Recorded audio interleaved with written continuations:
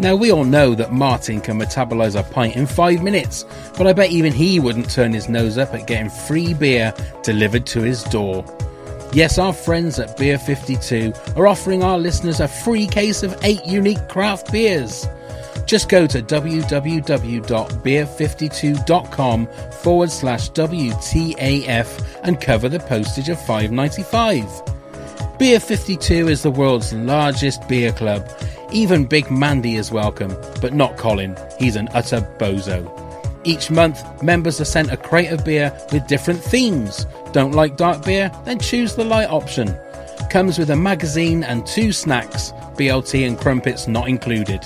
Don't be a cockwomble, just go to www.beer52.com/WTAF to get this amazing offer. That's www.beer52.com/WTAF.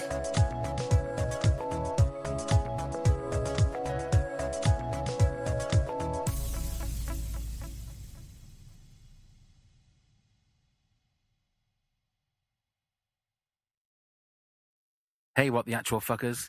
Stay tuned to the end of the episode for a very exclusive clip of the This Country book, read by Kerry and Curtin.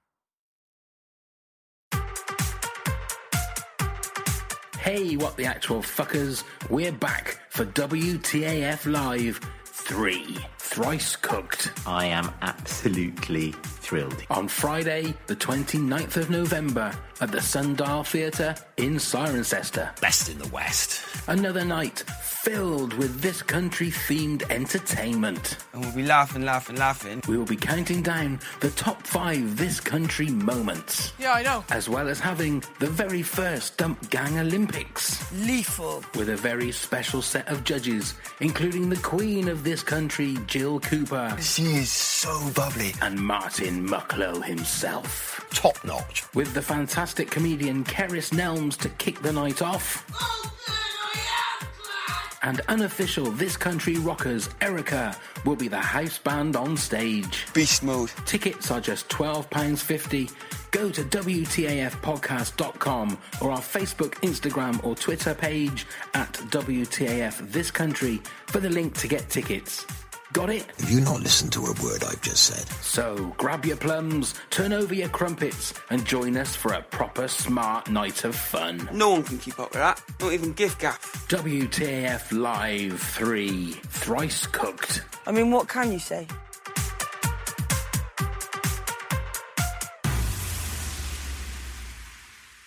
Hello, my name's Trevor Cooper and I play Len in This Country.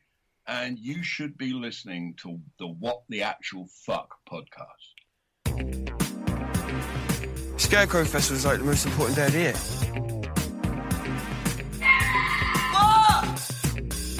Daft Cow? This is just ridiculous. What the actual fuck? Hey, what the actual fuckers, and welcome to WTAF, a This Country podcast. Now, first, he's the man who has just started his own pet sitting company, which was great for me because I gave him my pedigree Siberian hamster to look after while I was on holiday in Florida, and I'm looking forward to picking Basil up from him now. It's Neil. So how is Basil, Neil? He's fine. He's slept a lot. Did he? He's sleeping all the time. Has he awoken at all since Well, I've I been didn't home? want to because I believe they hibernate. Okay. They're not very active creatures, are they? Siberian hamsters. Well, to be honest, when I gave him to you, Neil, he was full of life. He was he was running around on that wheel. Are you telling me he hasn't moved since you had him? Maybe. Are they supposed to eat? Well, they're supposed to. Yeah. Oh, right. Okay. Well, that might And be drink. a mistake. Oh, well, that was all right. They was having drink. Beer. Yeah, That's right, fine. isn't it? That's fine. That's fine. Now, our superfan guest this week is the producer extraordinaire from the excellent Fingers on Buzzers podcast. And if you don't listen to it, you should. After Jenny Ryan, she is the second superfan guest from a potential FOB trilogy. She's the Empire Strikes Back of superfan guests. Please welcome Amanda Redman. Hey! Hey, thank you so much for having me. Everybody that's listening is thinking, Amanda Redman, and I'm going to have to say straight off the bat, I've never been in New Tricks. Because seriously, people get they think that I'm that Amanda Redman. And I've had whole conversations with people on Twitter where my picture is clearly not her. And then at the end, I've kind of had to go, you do know I'm not that one, don't you? And then that's really embarrassing. So just off the bat, unfortunately, I'm not that one. I'm another one. So what's it like working with Dennis Waterman? Right. So I was walking up the street one day and I heard there was this couple in front of me, and I heard the woman say to the guy, well, Amanda Redman's going. And I thought, am I? Where am I? And then he said, yeah, well, Dennis Waterman's already gone. And I was like, there you are. Talking about, they were too young to be talking about New Tricks as well, because I've also never watched it because I always thought it was the kind of program that my parents would watch. Exactly, I'm with you on that. It's I've like never this watched it. generation's Last of the Summer Wine. Is that one that the older people just enjoy? They get their cup of tea and their digestives and they sit and watch New Tricks. And it's lovely for them. And I think they change the cast as many times, don't they? I think they've done as many Last of Summer Wine kind of cast changes, haven't they? There's been a few. That's my only knowledge of New Tricks. Yeah. But, Has Dennis Waterman ever gone down a hill in a bath like Concho used to do? I mean, I'm sure it's an amazing show, but I've never seen it. I've never seen it either. I would watch that. I would watch that. Yeah. Yeah. Every week, Dennis Waterman in his escapades, either a bath or roller skates. Whatever. Yeah. Right, the first question I have for you, Amanda. Why might you be forgiven for thinking that Flopsy Bunny and Mrs. Tiggywinkle were born from an unassuaged passion of imperial preference? Right. Oh, I've got to let our listeners know that unless you've listened to the Fingers on Buzz's podcast, I listened to the episode today when that question was asked, and all I could hear was Amanda in the background going, "My brain's hurting, my brain's hurting." You know, I'd completely forgotten about that, and I thought this was a really niche This Country reference. And I was thinking, and then my brain, you just hurt my brain. I think I got a little bit of PTSD. PTSD? PTSD, thank you. PSP. See what you did to my brain there. Yeah. I wondered whether you'd snag that, because like I say, I've been on a bit of a binge of listening to Fingers on Buzzers this afternoon, and when I thought I'm going to have to play that back and put that on my phone because I'm going to ask Amanda that tonight and see if it just like it brings anything back. I appreciate it. Thank you so much. Yeah, I think that was from a listener quiz, wasn't it? It was indeed. Yeah. Because people that don't know, Fingers on Buzz is presented by amazing Jenny Ryan, who you've had on the show. Indeed. And lovely Lucy Porter, who hopefully will also be able to... Fingers crossed, she'll be our Return of the Jedi, hopefully. Hopefully. And it's a podcast all about quizzing, and we invite listeners to send in quizzes, which... I have to then read to Lucy and Jenny. Now, I don't have the general knowledge capacity in any way, shape or form that they have. So I find some of and also people that are writing in questions, obviously they're writing into Jenny off the chase. They want to kind of show their book smarts. They want to show their skills. And so they can get I think people can get a little bit carried away with their own cleverness. I mean, you know, I'm sure that our listeners will be the first to even admit that. And I mean that in all good humour. But so I kind of get these really baffling questions, which I then have to read out. And because of the nature of our records can sometimes be a bit haphazard, that we're just like suddenly record, you know, like, we're doing it on Wednesday. The listener quiz, I might not have actually had a chance to read it prior to me. And that is often the first time I am looking at those questions, when I have to read them out and I don't understand sometimes what I'm reading. And I can't show them because then they'd know what the question is. So, so I think that was a prime example where I was trying to, and then they were actually trying to work it out. And I was just thinking, I don't even know how you can even attempt to decipher that question, let alone get to some kind of answer. Did they manage it? I can't remember. No, I don't think they did. No, I think it was a question that Lucy asked Jenny. It wasn't listeners' questions. It was it top of the class or something like that? I'll have to listen back on the episode. Right. But she was trying to stump Jenny, and it's weird how you get some kind of, when Jenny gets stumped, you think actually she is human. You know. Absolutely. I mean, you know, it's slightly reassuring if Jenny gets stumped, but also not really reassuring to me, because I just think, well, I wouldn't, you know, there's no way I'd know that anyway.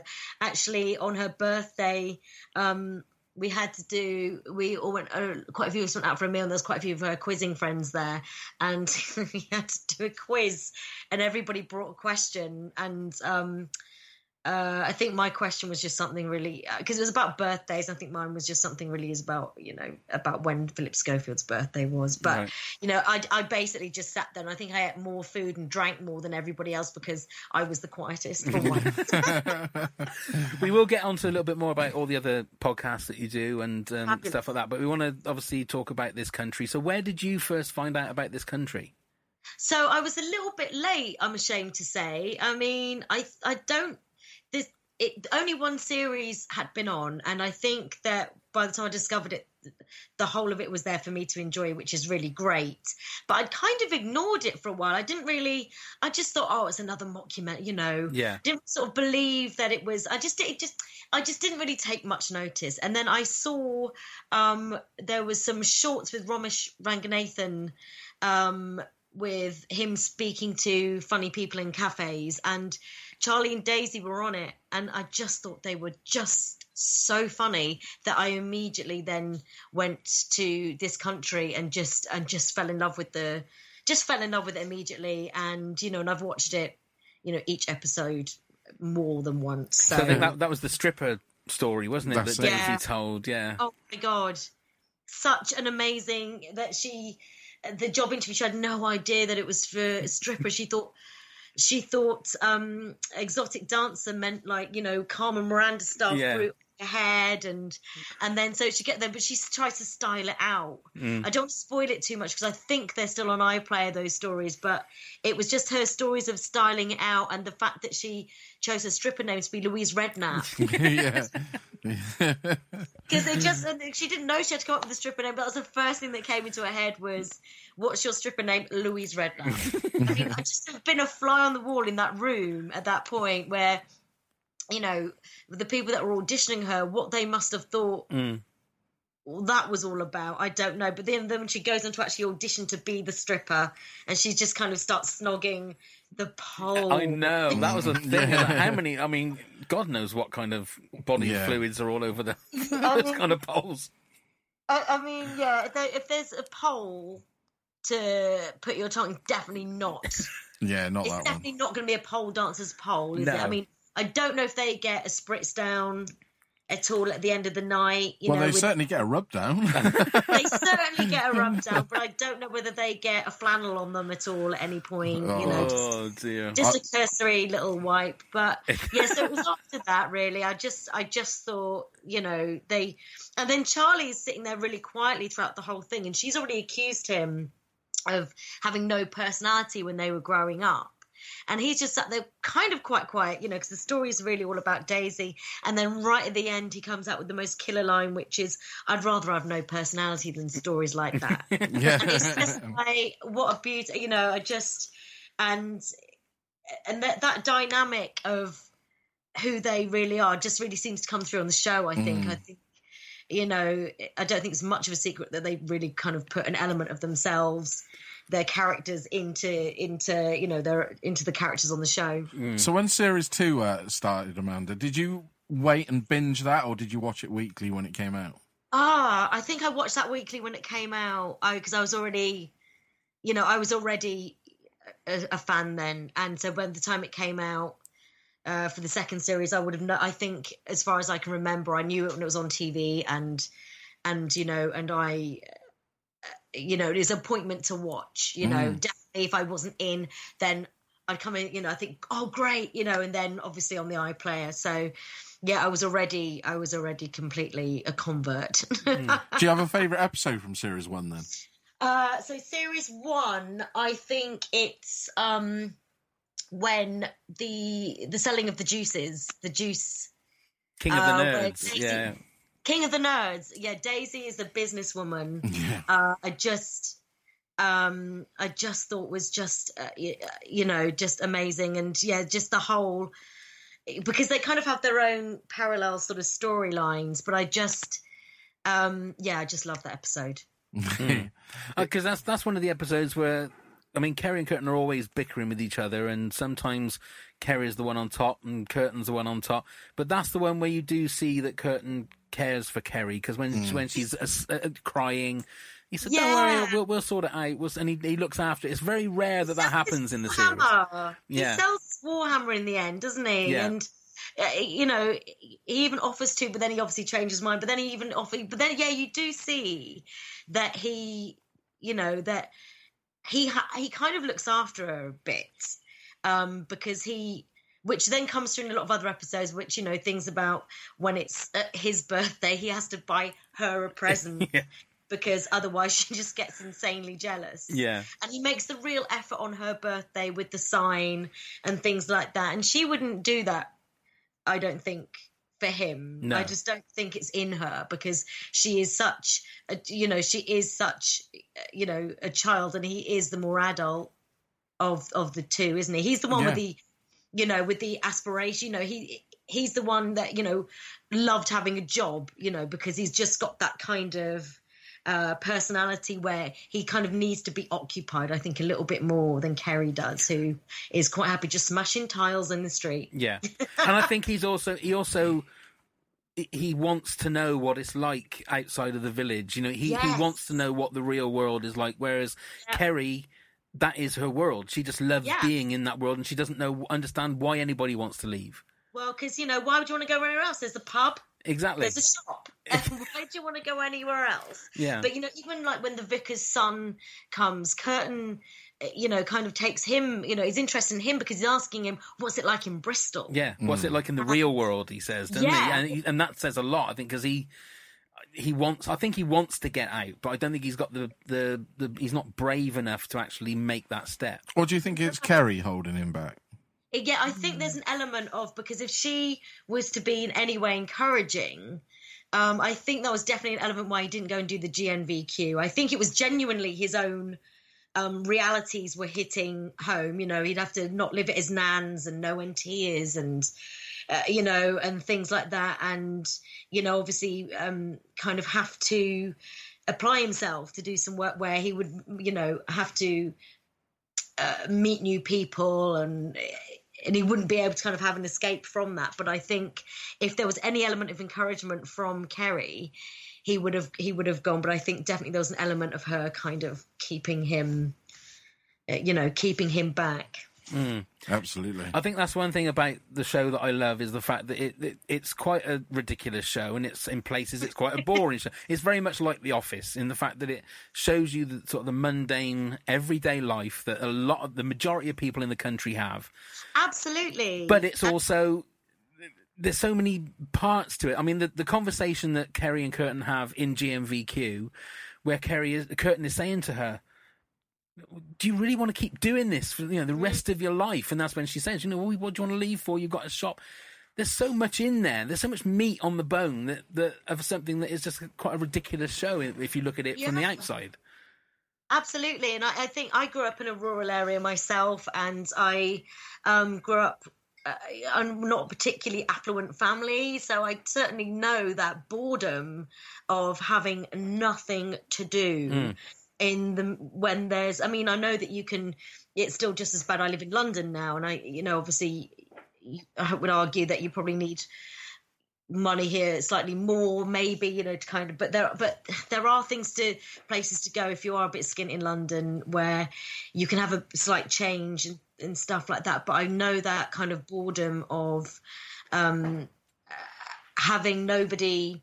And also the age they are, the numbers that their peer groups dwindled. And so they only really have each other because everybody else has kind of moved on. So their world is just kind of got smaller and smaller and smaller. And when you've got no money to kind of entertain yourself, to go to the cinema or whatever, then it's just that kind of will make you slightly a bit more fearful, I think, of breaking your comfort zone. I mean, I couldn't wait to get out of my small town because that's what I could see. People that were older than me. I just thought, I just need to kind of experience something other than this, because with that as well, also is the isolation, isn't it? You're isolated in these rural towns. You can't really get to the cinema. You can't really get to the. Can't. And you rely on the number 51 bus to get you to TK Maxx and stuff like that. Yeah. Well, there's absolutely. I come from a very small place called Warminster, and in Wiltshire, and it's a real ball ache to get to and from on public transport. There's no buses really, and the last train, because it's in the middle of Bath and Salisbury, last train back from those to me were metropolises. The last train's like 9:30. And then you still need the money to be able to do that. And I remember just didn't have that access to money. I mean, there's probably a bit more jobs in my hometown. I was able to waitress and things like that, but I think that they don't really have that. Kerry and Curtin especially Kerry doesn't have that kind of skill set to be able to kind of hold down a job. But this is something I'd love to see in the new series. I'd love to see Kerry in some kind of employment. What would you think she would do? Call centre. I could see this because she was really good at adopting the script for because the thing is as well, I mean, she loved being that sales. She loved it when she was the businesswoman for that couple of days, adopting her old school blazer with the old school tie and the tracky bottoms. That was her, really kind of wanting to get herself, to be a self-starter in something. And I could see she adopted the script really well with hello, madam, hello, sir, and she also, when her and Martin are doing the flight simulation, she was great at that. So I could see her with a headset on. She'd really enjoy wearing that headset. She would love it. And she wouldn't have to move. She could just sit in a chair. She could probably eat some snacks. Call centre. How do you think she would deal with the difficult caller in, though? I mean, badly. Yeah. Really badly. She would not, her customer service skills would not, she probably wouldn't keep, I don't know. It depends what kind of place it is and how fussy they are. But, I mean, she'd definitely have a few warnings under her belt. She'd get a verbal. Yeah. She might get a written. And then I think Curtin might tell her to kind of pull her socks up, maybe. Yeah. Mind you, that would be quite funny, wouldn't it? Watching Kerry and Curtin practice that as well. Yeah. Do you see what I mean? Absolutely. I think, because I think Curtin, it would be a project for him as well, because I think that he's always looking for a project. He's always kind of looking for some way, something to do, because his obsession, obviously, with the Bowls Club after he was let go, and just his meticulous way of cutting sandwiches. He doesn't do half a job. So I think he would really, if she was doing something, I think he would throw himself into it as well, because it would give him, and also then that would give him permission to actually do something that he might like to do as well. So are you a fan of the mockumentary style of comedy? I think it can really work. Yeah, I do think it can really work. And I was a big fan of The Office when that first hit our screens. And I think, it became so kind of ubiquitous, didn't it? There was just so many of them at one point, and it did sort of feel like, is this the only way that we can do comedy now? But I think it does give that kind of vehicle, that way of, because it gives the talking head element, doesn't it? The talking head, with them kind of exposing themselves a bit to to the people, you know, and also talking about each other and things like that. So I think, especially in this country's case, I think it really works. I think it really works, especially the bit, you know, when was it the start of the second series where Carrie's just like, you know, aren't you bored? Yeah. We don't do anything. Aren't you bored? I mean, she's like, I don't mind, but isn't there something else you'd rather be filming? I mean, that's talking to the audience, isn't it? When the audience is watching reality TV, and you'll think, I can remember in the old days of Big Brother, coming home and watching the live feed where they used to have on Channel 4 the 4 stages or 4 pictures on the screen, and I'm just watching somebody making a cup of tea, and I'm thinking, this is amazing. I'm thinking, I'm watching someone make a cup of tea. This is crazy. I only ever managed to catch everybody asleep, or just when they're having a conversation, which they have to play bird noise over because everybody's sort of saying something libelous or whatever. So, but yeah, I never got to the heady heights of watching somebody make a cup of tea. I'm jealous. It was crazy, and they used to have the screen split in 4. So you'd have 2 live feeds, then you'd have what happened 30 minutes ago and what happened an hour ago. So you'd be able to watch the same thing. Could you pick which one you wanted to watch? No. It was just that was on like channel. It was the red button. So you could watch something that went on an hour ago, and whilst you're watching something that went on 30 minutes ago, and then when the hour catches up, so you could watch it probably 3 times. Yeah. Wow. Because I can remember, trippy? Was it Brian that won it one year? This is going back like probably the 3rd or 4th. This was when it was like. Is he real? Really, wasn't it? Still, yeah. Yeah, and he was trying to go on. What are those big round balls that you used to jump on? The space hopper. Space hopper. Yeah. He was trying to go on a space hopper, one of these challenges, and he was just jumping up and down and not moving. And I found it hilarious. So I sat there and waited half an hour to see it again, and then waited another half hour to see it again because it was just so funny. And then you obviously did it make the edit though? Yes, it made. Yes, so then I watched like the nighttime show at 10 o'clock and saw it again. And you think back now and you think, well, that is just sad. Why would you do that? Well, it's new, wasn't it? At the time, you got hooked in. I watched the first series. I didn't go much further past the first series, but I didn't realise they were going to do it again. I was a bit like because the way they tried to make it out was so a social experiment. Yeah, that's right. The millennium and all of this, and I didn't realise. I was so naive, so young and naive that I just didn't realise that it was just the start of something. They'd just go on and on and on. It wasn't a social experiment at all. No, it was just a quite a cynical way of making money. I didn't realise that of having of having the beast that is Big Brother, but it's finished now, hasn't it? I think so, because it went back on Channel 5, didn't it? And then I think it's been cancelled again. But the thing is, the Celebrity ones as well, that gone as well. Which one? Is Celebrity versions that finished as well? Yeah, I think so. But the thing is, the first couple of seasons, I think, like yourself, everybody was naive. So I think everybody thought it was that. And then as soon as people started realising, right, I could be the baddie here, so I could end up making, or 2 people got together and we could get a Hello Magazine deal out of this, and maybe our own.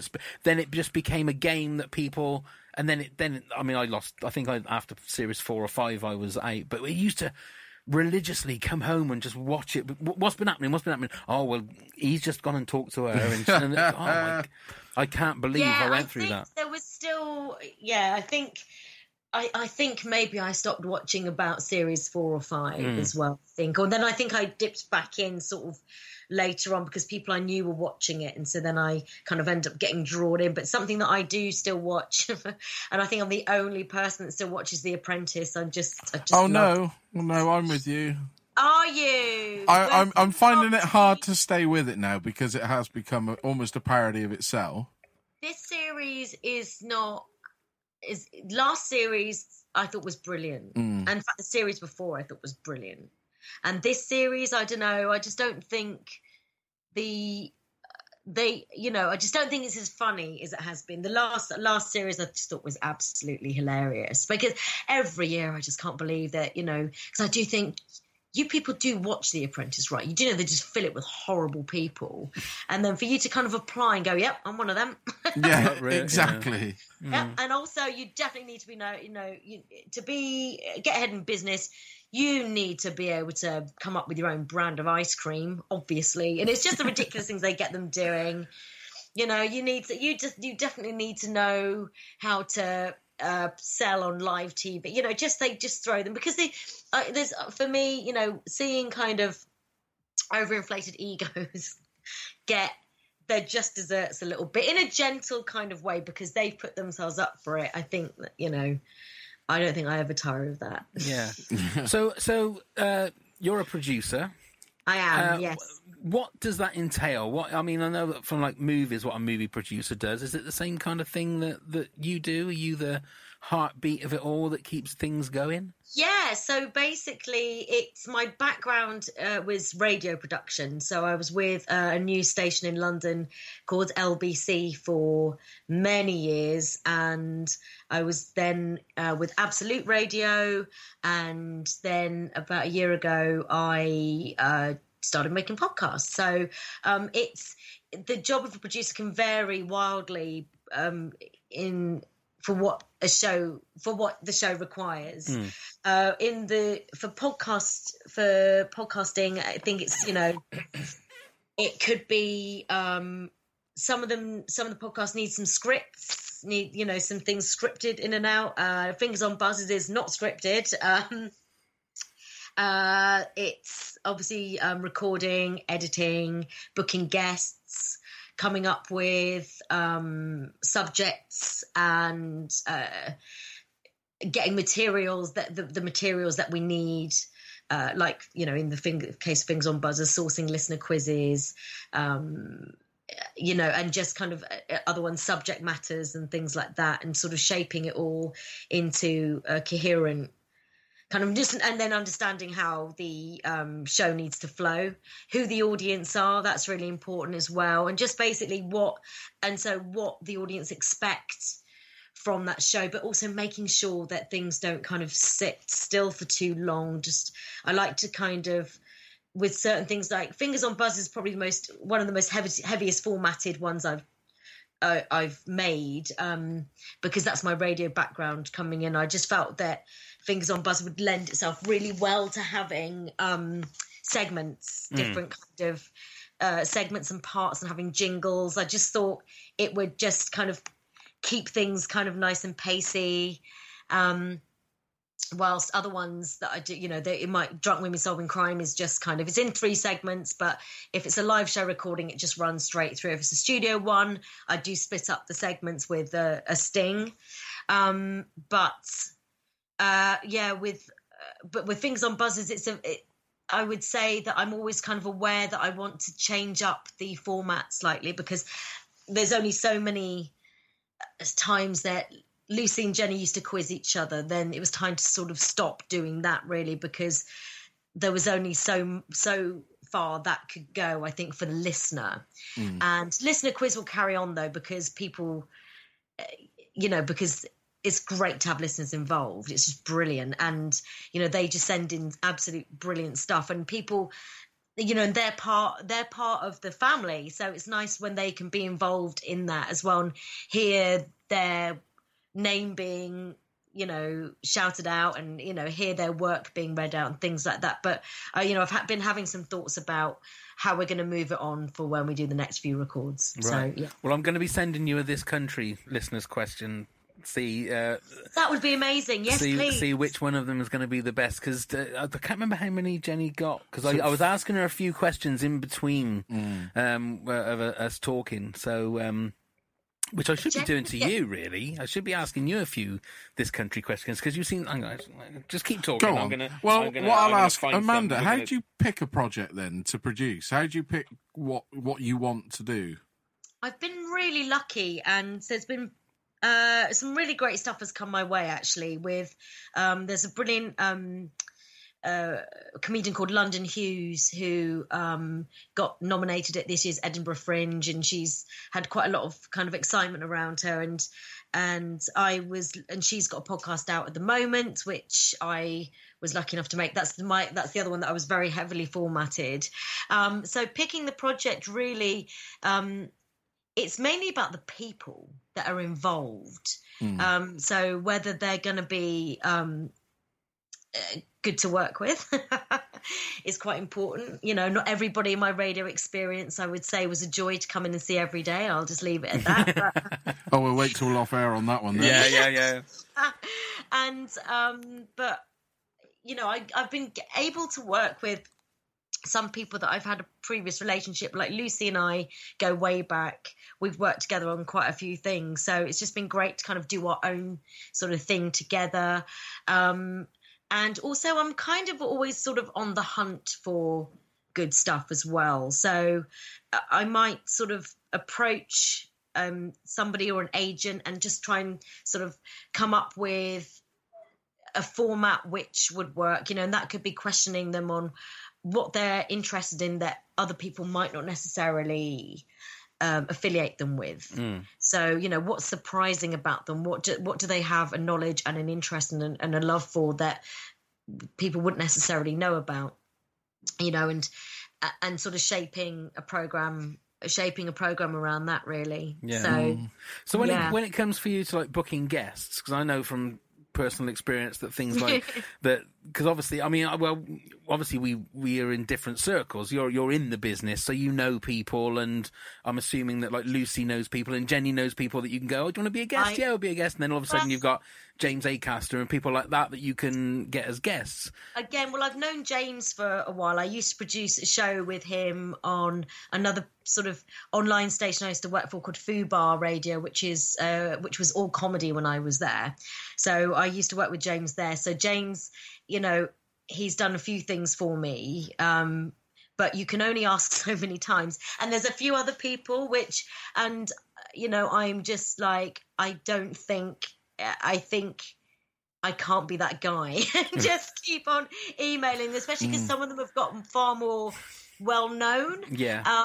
And probably because of me, I'm putting it out there. You know, I gave some of them their first radio. They owe you, basically. They owe you. But also, I probably owe them because it can be very difficult in my background of commercial radio. They just don't pay people guest slots, and it's just so it's fine if you've got something to plug and if the listenership's good. Well, is it fine? But not really. But you know, so I think there's another podcast which I've been making and I think people were expecting me to kind of delve into, and the presenter as well, to kind of, I think they were expecting us to kind of delve into our contact books. And it was a bit like, I said, but you need to kind of offer a fee because I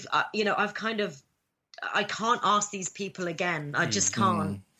They'll just look at every email from me and think, seriously, but but I think quite a few of them were like, oh my gosh, she's actually offering me money this time. So and not offering a fee just isn't because a lot of podcasting, I say to anybody that wants to start a podcast, don't do it if you think you're gonna get rich off it. No, that's what we've said from the very start. Which just made me think, crap, we're not going to get a bill from you after this, are we? Oh, I'll get my agent involved. Oh, Christ. No, right. I mean, there's so many, there's so many times where it is absolutely fine. But I think, because I was generally asking the same people again and again and again and again. And Gronny Maguire just didn't need another email from me. I mean, I've said it so many times that for people like us who are just two guys in a shed, and I use Twitter all the time, and it's Twitter that you it's amazing that you can get hold of people. It's a brilliant tool.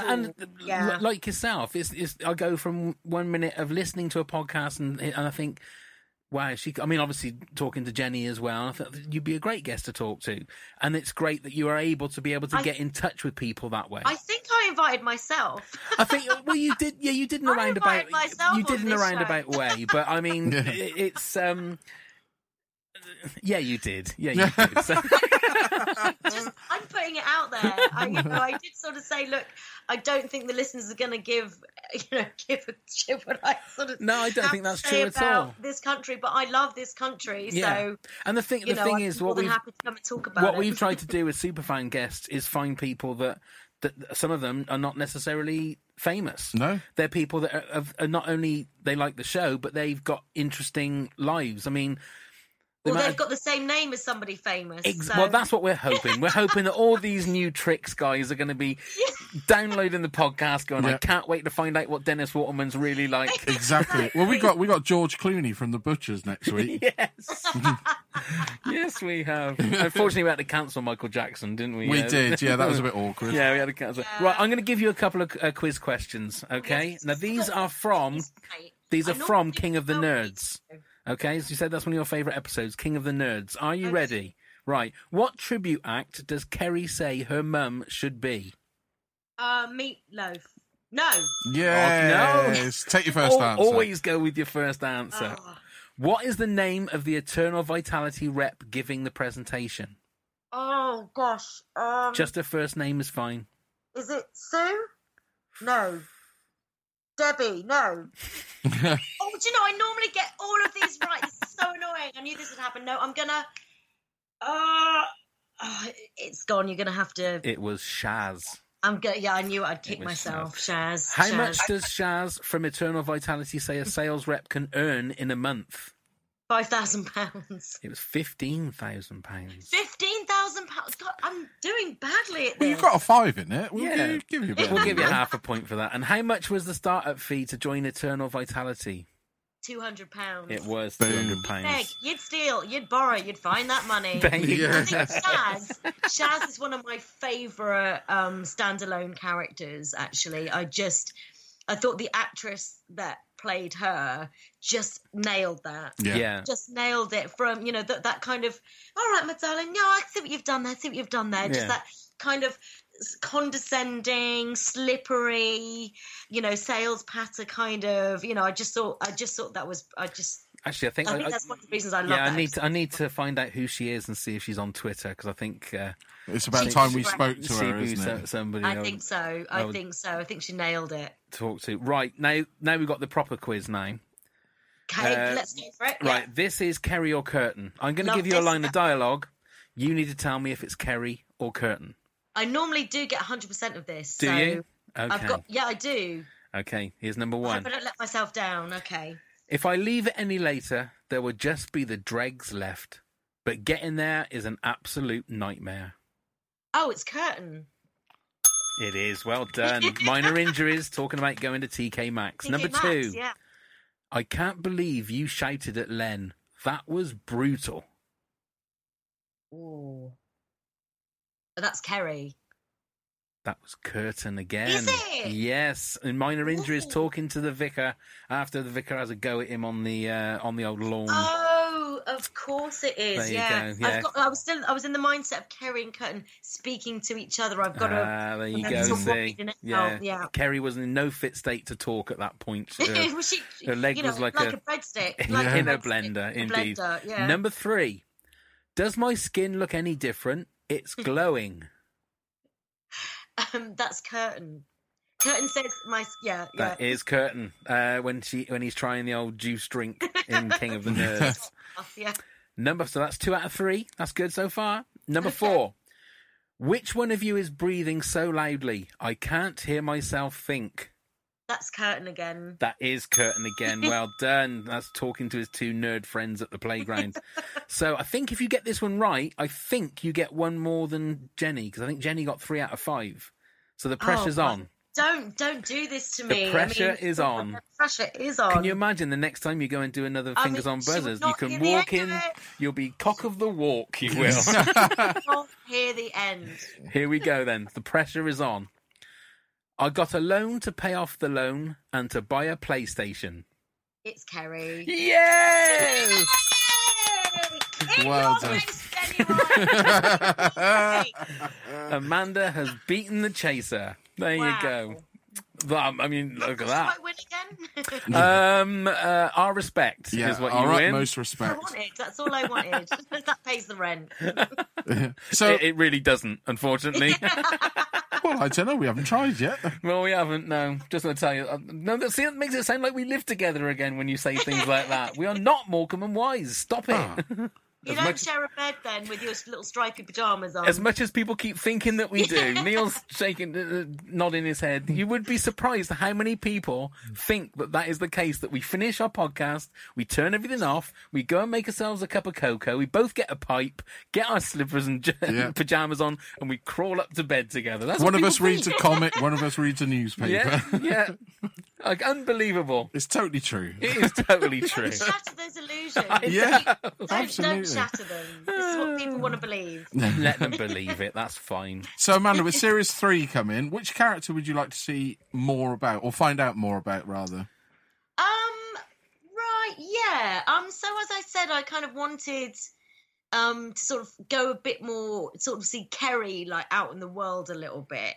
I'd also be really interested to know how they deal with slugs as well. Yeah. You know, just because whether they're going to have him winning the lottery and kind of like going off with Kaylee, you know, sex mad Kaylee. But, you know, I think that would be really interesting. I really want more from Big Mandy as well. And I'd like to kind of see sort of a bit more of her backstory, and just kind of, because we all know a bit, if you come from a rural area, like you've got a Big Mandy in the town. Well, we can say something about Big Mandy, because they dropped it today on the clip in Newsbeat. I didn't see that. Have you not seen this? No. Oh, right. So I'm breaking something to Go on you. then. News alert. Daisy said that in the Series 3 there will be Big Mandy's book club. Big Mandy's book club. I cannot wait There for you that. go. Big Mandy's book club. Yeah. I mean, just the mind. I mean, the thing is, you know, Mandy's got this, you know, like Curtin says, you know, he finds her baffling because, you know, she tells him to fuck off, but sends him a lovely Christmas card, really heartfelt message in every year. And in the doctor's surgery, when, you know, she terrified him, and she was just having like the way that she walks off with that smile on her face. Yeah. And that happy walk, she's so pleased with herself. She thinks, I just had a right laugh with Curtin. He loved that. Yeah. So, and she loves, like, you know, the Compare the Meerkat. Yeah. The tattoos, of course. The tattoos. Pardon? The tattoos, of course. The tattoos, and, you know, obviously she sits there for hours drawing, you know, it could be Greg Wallace or it could be Ross Kemp. So, so Martin, I would be really interested to see how Martin Mucklo's received and how he receives everyone else, because obviously, you know, he is such a wrong 'un, and in his mind he's going to think that everybody's completely betrayed him. You know, Kerry's eyes were opened to him, but I wonder if she's going to be sucked straight back in straight away and trying to make amends for obviously playing a part in him doing his time, very well deserved time inside, because I thought that they're going to have him come back, but I'm intrigued as to know what they'll do that, because it's just obviously the lovely aspect of her building relationship with her half brothers as well, because she's mentally the same age. Yeah. So, you know, that's why, you know, but it's just really because, you know, she obviously doesn't have a great kind of familial kind of relationship with her mother, because they're always in separate rooms. And, you know, rarely kind of a nice thing to kind of say to each other. And obviously she's, you know, looking the direction for Martin for that kind of parental kind of love and guidance. And so I think, you know, finding a different role within, you know, with her brothers was just really sweet. And hopefully Martin doesn't get in the way and that is allowed to kind of, you know, keep developing. So, yeah, I'd be really interested in that as well. What about you guys? We've always said, I mean, I don't want anything to change. I just want it to be, because that's what village life is like. It's like, Yeah, it's very not true. everybody, are like you and manage to get out, and people stay in villages like all their lives. And I Yeah. could just imagine that they would just be still wandering around when they're in their 30s and 40s and 50s and 60s and just both wandering around, nothing has to change, but I've got a know. question for both of you then. Do you see Okay. Kerry getting into a relationship? Now, this is it's something because obviously I've been thinking a bit, like wondering what kind of thing you're going to ask me, and that was something that I've been thinking about, because that whole the letters when she just couldn't get her head around the fact that somebody might be kind of interested. I mean, obviously it was not in a normal kind of way, but he had a kind of a sexual interest in her. And she says herself, if you want to beat me up, I can deal with that. But if you're asking me about anything sexual, that is not my area of expertise. Yeah. But I would love to see Kerry have some kind of, crush on someone, just to see how she deals with that. Because we find out that Curtin is literally the worst boyfriend that any girl could be unfortunate enough to have. I mean, his poor girlfriend, the way that she, he just got off grid for days. He didn't do anything for her.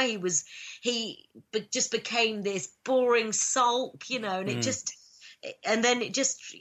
and I think that's because he was missing his old life, wasn't it? He was missing spending time with the vicar and, and just kind of maybe the responsibility of kind of being, sort of half, kind of having a say in somebody else's happiness. Maybe he just mentally couldn't cope with that. But I'd be interested to see. And what I found interesting about that as well is Kerry seemed supportive of it. I thought that. Yeah, but then it seemed like her relationship with the vicar then blossomed, didn't it? It was sort of like Very because true. Curtin was out of the way. Yeah. She had somebody, she could spend quality time with him, where I think then maybe Curtin was a little bit jealous of that. He was jealous. Yeah. He was jealous. And it's probably a factor, wasn't it, into why he just became the way he did. And I just sort of think he can't really cope emotionally with a relationship. I mean, he, on the date with Kaylee, he bought her a card. Yeah. Which was proposing. Yeah. And she hadn't said 3 words to him. She hadn't said 3 words. And Kaylee was a funny character as well. I mean, I presume that, we won't be seeing her again. I wouldn't have thought. No. Because she's, without slugs, we can't have Kaylee, really. So Yeah, that's... Although, weren't they broken up? Well, she was supposed to be sexing. Yeah. That's why I love that, because she was, when they turn up at the Grease night and she's dressed as Sandy after the makeover, in her leather trousers, yeah. Her shoes when she's staggering up the street, and and then she's been chatting to guys online mainly about sexual stuff. It's just this brilliant, because she was just so dour and just didn't say anything to anyone. So she hopefully I think if they were not together anymore, Slugs was too good for her anyway. Yeah. Going back to the relationships though, do you think Kerry's completely non-sexual though? Yeah, I mean, after the letters, but will she grow into it? Will she? I mean, she's still a bit of like a tomboy, isn't she? Yeah. She's not. Yeah, but I think she has been. But it'll be interesting if she develops and that has that side of her kind of tapped into and awakened slightly. I think that would be really interesting. Be really interesting, because obviously she's gone through school. She's gone there without kind of having a crush on anyone. No. And as far as we know, any sort of relationship or... Although, I mean, you say she hasn't had a crush on anyone, her mum does like taunt her with the cane dingle, isn't it? And saying, sitting in a tree, Kissing. So she obviously has shown some kind of, not necessarily sexual thoughts, but like, I fancy him kind of thing. But then doesn't she go quite coy when she sings the kissing part? And But that's what I'm saying. It's like it sort of called her out on it, and you don't know quite whether she's got a scrapbook of him or something like that. I don't know. I think it would be something really juvenile, and I think that's the extent of something that her feelings are able to get to this point. It's just been maybe kind of a bit of a very sort of childish crush where if she sees him in TV quick, you know, picture of him, she might cut it out. Yeah. You draw hearts around it and stuff like that. She might write his name on a, you know, write his name on a book. Yeah. Or the wrestlers. She likes the wrestlers as well. She likes the wrestlers. But then I think that's, a teenage boy would have wrestling posters on. I mean, you have loads, don't you? Yeah, I do. I'm a massive Hulk Hogan fan. That's the only one I could think of at that time. Big Daddy and Giant Haystacks. There you go. Oh my God! Now you're talking. I didn't mean it like.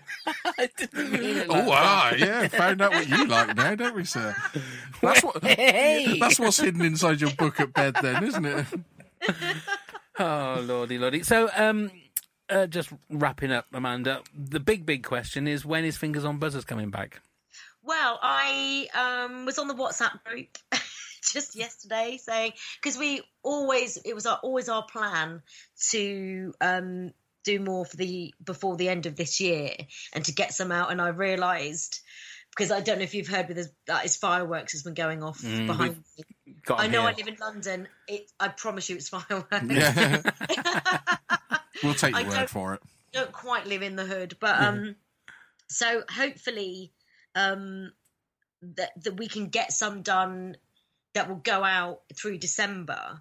So hopefully 3 or 4 to round off the year with, because obviously Jenny's very busy at the moment. Indeed, she is. She's, stunning everyone with her just amazing singing voice. I mean, I've done karaoke with Jenny, and so I was very well aware that she can carry a tune. But my God, she's just blowing that show away, and she's just amazing. So.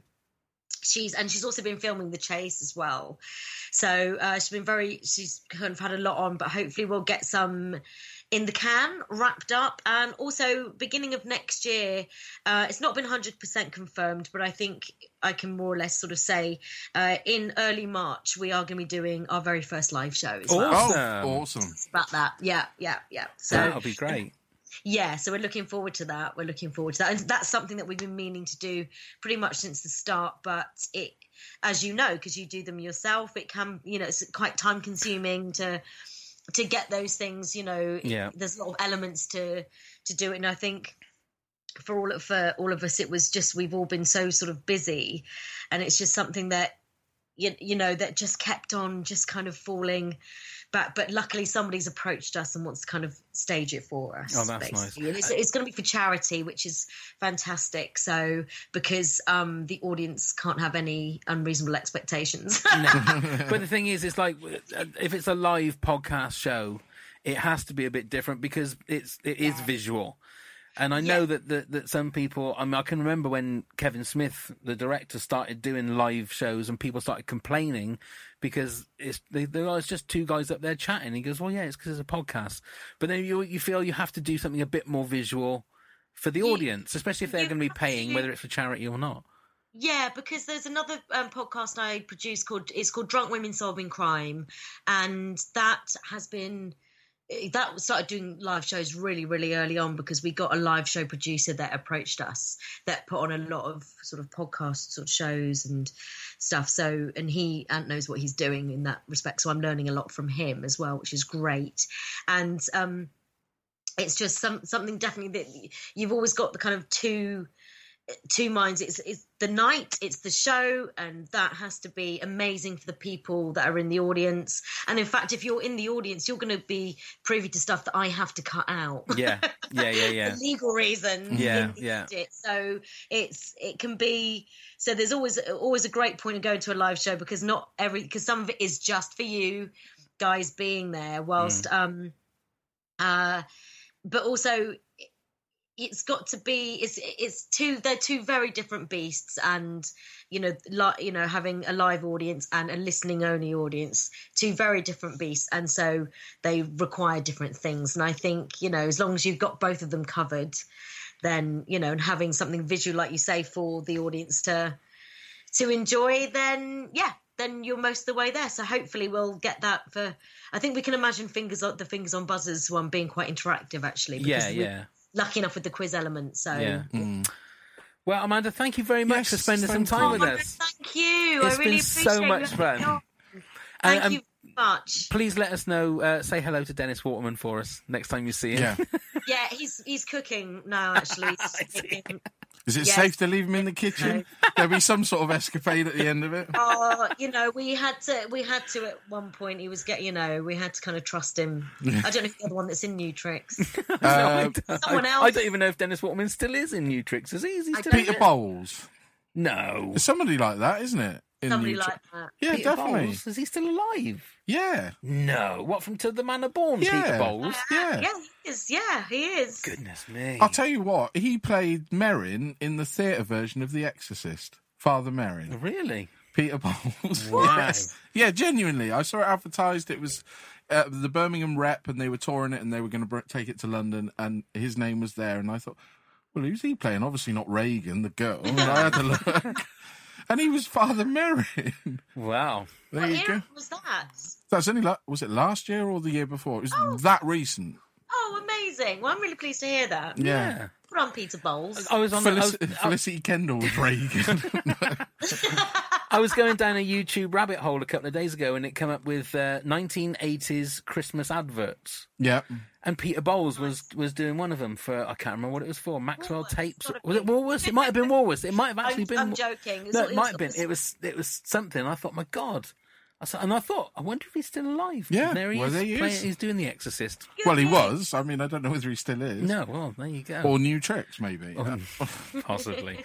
Yeah, thank you so much, Amanda. Oh, And, no, thank you, guys. Thank you so thank much. you. I really, really enjoyed that. I really appreciate it. Thank you. No problem at all. And we will put the link for Fingers on Buzzers, the Absolutely. podcast, in the show notes. So please, if you love quizzes, if you love Lucy Porter, if you love Jen, if you love Amanda Redman, then listen and subscribe to that podcast. Either of because them. it is either of them, yeah. Because it is so much fun. It is so much fun if you love quizzes. Neil, it's your turn to do a little bit of housekeeping. I've got the bell ready. Absolutely. Right, we are on all the social medias under WTAF This Country. I had to think about it for a second then. We have a website you can go to, We which do. is WTAFpodcast.com. Well done. Oh, I nearly got it wrong. And you can email us at WTAFthiscountry@hotmail.com. Well done. There you go. And we still have a few tickets left for our live show, November 29th at the Sundial Theatre in Cirencester. Not that far away from where you used to live, Amanda. No. There you go. Actually, although there would be no way of me getting there because there's no bus and there's not hope of me getting a train. So. Oh, well, there you go. Got a push bike, haven't you? Yes. Come on. I'll set off now. Yeah, so the link is in the show notes. Click on that, and hopefully there will still be some tickets available for that. We have Martin Mucklow is going to be there. Terry from the Bowls Club is going to be there. James Moore from Emmerdale is going to be there. Exactly. And we also have, who else do we have? Jill. Oh, the wonderful Jill Cooper, the queen of this country, the designer of that BAFTA dress, and the mum of Daisy and Charlie is going to be there. We have Erica, the unofficial This Country band. They're going to be the house band. And we have Keris Nelms, the comedian, that is going to start the night off, and hopefully she's going to bring that photograph Oh, fingers crossed. on that big screen. Oh, it makes No, you... I know, Keris. She's a friend of mine. So, is it the one that she shows At the gigs. early on at the gig? Yeah. Yes, the Yeah. hospital photograph. Yeah. Yeah. Yeah. Yeah, hopefully, I hope she brings that. Oh, so do I. We've seen it many times. We and have. It's burnt on my eyelids, but hopefully she'll bring it and shock everybody that's going to be there. I think that's it, isn't it? I think it Have I got anything is. else I've got to say? Subscribe and rate the podcast, please. That would be lovely. And apart from that, I think that's it. Thank you very much, Amanda. Thank you. Thank you. Thank you Thanks very so much, Neil. Thank you very much, Now go and Pam. get the kettle on, because I'm just going to go and press on pyjamas. Thank you. And warm the slippers by the fire. I will. Thank you very much, everyone. Now go and get plumbed, you fuckers. Scarecrow Festival is like the most important day of the year.